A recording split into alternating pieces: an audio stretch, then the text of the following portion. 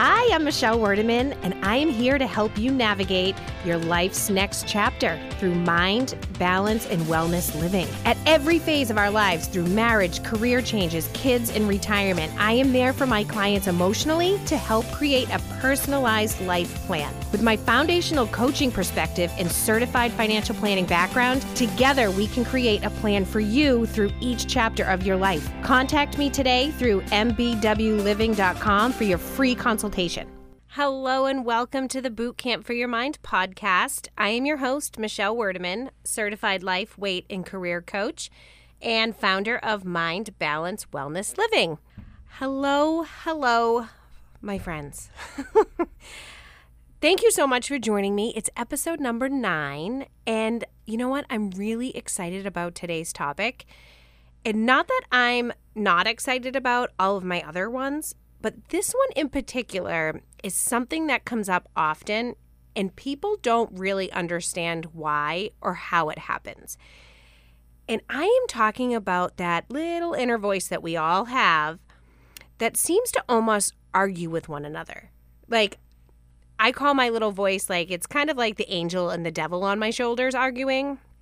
Like, do this, don't do that. Like, I want that, I shouldn't do that. I need to exercise, but it's so cold out and my couch sounds so much better with, Netflix. I think you guys probably know what I'm talking about. And inspiration for this podcast came last night to me as I was wide awake at 2 a.m. and I was up for hours. Part of my brain really was like, please just go back to sleep. We're tired. And the other part was like, wake up. Like, there's so much to think about. Lots of stuff going on. Like, what are we doing tomorrow? What are we doing next week or next month? And what am I making for dinner? What are the kids going to want for breakfast? Like, all of those thoughts, that your brain is basically having when you're all over the place. And it made me think about how a lot of people will tell me that they feel like they're almost competing with themselves sometimes. Like, they'll start the day off or, the night before, and they'll plan, and they will have the best intentions on how their day is going to go. Whether it could be exercising or eating right, maybe not drinking wine that day, like, only to find themselves come evening time, the dessert that they weren't going to eat, the wine that they said they were going to skip, or the exercise class that they were supposed to go to. Now, all of a sudden, that little voice in their head starts to come up with all the reasons why suddenly it's okay for them to not follow through with those intentions. Like, I think about some of the examples that I've heard and, for myself have experienced. Like, it could be something like, it's been a long day. I deserve that glass of wine. And then on the other side, it says, no, like, wine's off limits today. Like, that's what we decided. Or only one cookie will be okay, like everything in moderation. Then you have, but we didn't put this in our plan, like we're saving our treat for later in the week. Or I'll go to the gym tomorrow, like it's too cold out.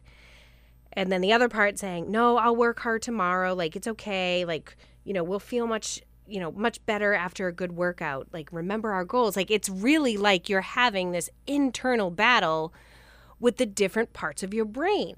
Like, does any of this sound familiar? And so I wanted to share with you some insight today as to why this happens. And I promise, not to get all sciencey on you because that's not my style. But I want you to know that this is totally normal. And this is your brain doing exactly what it is designed to do. So to put this all, basically pretty simply, this is our prefrontal cortex arguing with our primitive brain. And our prefrontal cortex is really that part of our brain that's the planner, it's the organizer, it's the impulse control and the reasoning. Basically, the supervisor, or as I like to call it, the adult part of our brain. Then we have our primitive brain. This is the part of our brain that keeps us alive. It's in survival mode. It's looking to keep us safe. It's responsible for like that instinct and the drive. And this part of our brain did wonders for us during the caveman days. However, we have clearly come a long way since those days.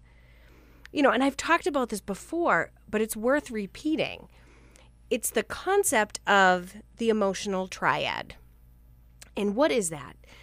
Our brains were designed to avoid pain, seek pleasure in the most efficient way possible. And this is what did, in fact, keep us alive. So when our brains started to experience any negative emotion, or our body for that matter, our brains can sense it. It could be anxiety. It could be sadness, stressed out, whatever it is. Kind of like a light bulb goes off, and our brain wants to immediately take action to keep us safe. It doesn't know that you may not be in immediate danger. It can't tell the difference. It just senses this light bulb goes off. We have all these uncomfortable emotions and thoughts. It just wants to keep us safe. And nowadays, we have so many quick fixes at our fingertips to instantly feel better, temporarily, that is, that we have conditioned our brains to look for those. I'll call them our vices, if you want, like a vice that we have when we start to feel discomfort. And I'm going to use an extremely common example. So somebody wakes up, they decide early in the morning they aren't going to drink today. They go about their day, maybe it's been stressful, there's been a lot going on between work, the kids, whatever it is, and they come home, it's evening time, they're about to cook dinner, and they want a glass of wine. Now their prefrontal cortex chimes in and says, nope, we aren't drinking today. Remember, we said we weren't going to drink. Then that back part of your brain starts to speak up and says, no, it's okay. We deserve it. It's just one glass. We just won't drink tomorrow. And then you have that inner argument. Mind you, I have had this inner argument quite a few times with myself, so I am quite familiar with this. But what's happening is that trigger of, it's been a stressful day, it's dinner time, you just want a glass of wine, that is creating an urge. And when you try to resist an urge, that can feel uncomfortable. Can any of you guys relate with that? Because a lot of time urges can feel, uncomfortable and you kind of white knuckle it. But all this is that it's your planning part of your brain, or that adult part of your brain, versus the primitive brain, or I like to actually call the toddler part of your brain, kind of going at it. Now, what happens is, let's say you answer that urge and you have that glass of wine. You're providing your brain with a reward, like a way to feel better quickly. And every time you do this, you are deepening the desire to turn to wine in these situations. Now, it might not be wine. It could be, a cupcake or chips or shopping on Amazon, whatever that is. The more you answer those urges when you've planned not to, you are deepening the connection and the reward that your brain gets. So I want you to think about this example. If you're in a supermarket, and this has happened to me before, and you have a toddler with you, and that toddler wants, let's just say it's a candy bar, and they start yelling I want this, I want this, I want this. And finally, you're stressed out, you just want to get out of the store, you just give the toddler the candy bar. Every time you do that, you are teaching that toddler that their reward for screaming and yelling is to get that candy bar.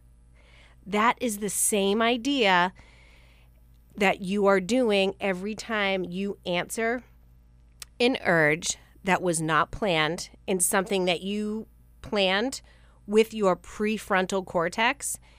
And when that primitive brain kicks in at any moment of discomfort that looks for the cookie, the wine, the bag of chips, every time you answer that, you're actually just making the idea or the want or the desire even deeper.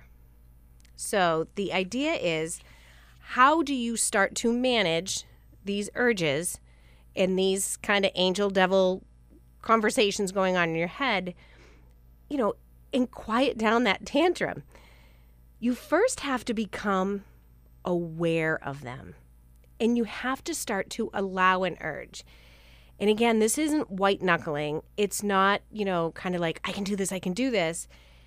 It's actually really allowing yourself to be there. Like, feel that urge, become a watcher of what's going on. Even write it down or say it out loud, like, what's happening? What are you thinking? What are you feeling? And then understand urges don't last forever. Like, no matter how uncomfortable they feel, they don't. They might last a couple minutes, and you might have multiple in a row, but they don't last forever. And I want you to just kind of think about that analogy. The more you answer them, the greater desire you are creating in your own body and in your own mind. The more you go with unanswered urges, the more you allow them, your brain and your desire begins to change. And I want to give you a quick example of Pavlov and his dogs. So this was a scientific example done many moons ago, but Pavlov had these dogs, and what they would do is they would ring a bell, and they would then feed the dogs. So after a while, the dogs would hear this bell. They'd start to salivate because they're like, oh, I hear this, which is the trigger, which in my previous example is, it's nighttime, cooking dinner. This always meant wine. But so the dogs would hear that bell, they'd salivate, they'd get dinner. Then what they did is they started to ring the bell, the dogs would salivate, but they wouldn't give them dinner. So this went on. I think they probably did it close to 100 times.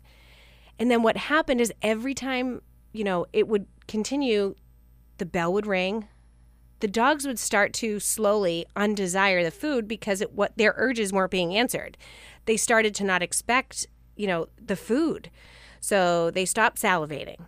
So the idea is, and what I do a lot with my clients that are looking to stop overeating or stop over drinking or some even overspending, it's get through those 100 urges unanswered, and you will learn to undesire whatever it is that you're looking to undesire.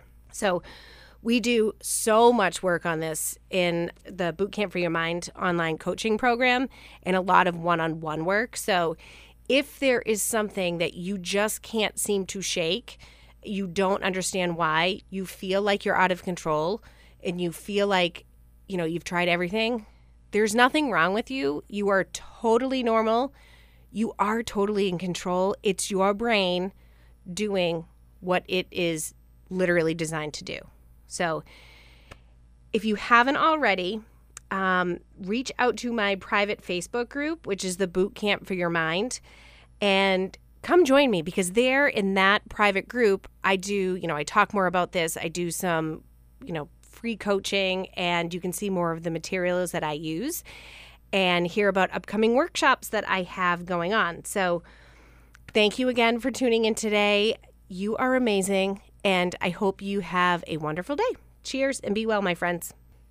Michelle Werdeman is a certified life coach, now offering an online coaching membership to support brain power and mental wellness. It's important to exercise our bodies, but we have to exercise our minds too. Our thoughts are what ultimately create the results in our lives. And becoming aware of our thoughts is what we dive into through her Mind, Brain, and Wellness program. You can start to create your dream life today from the comfort of your own home and at your own pace too. Contact Michelle today at mbwliving.com.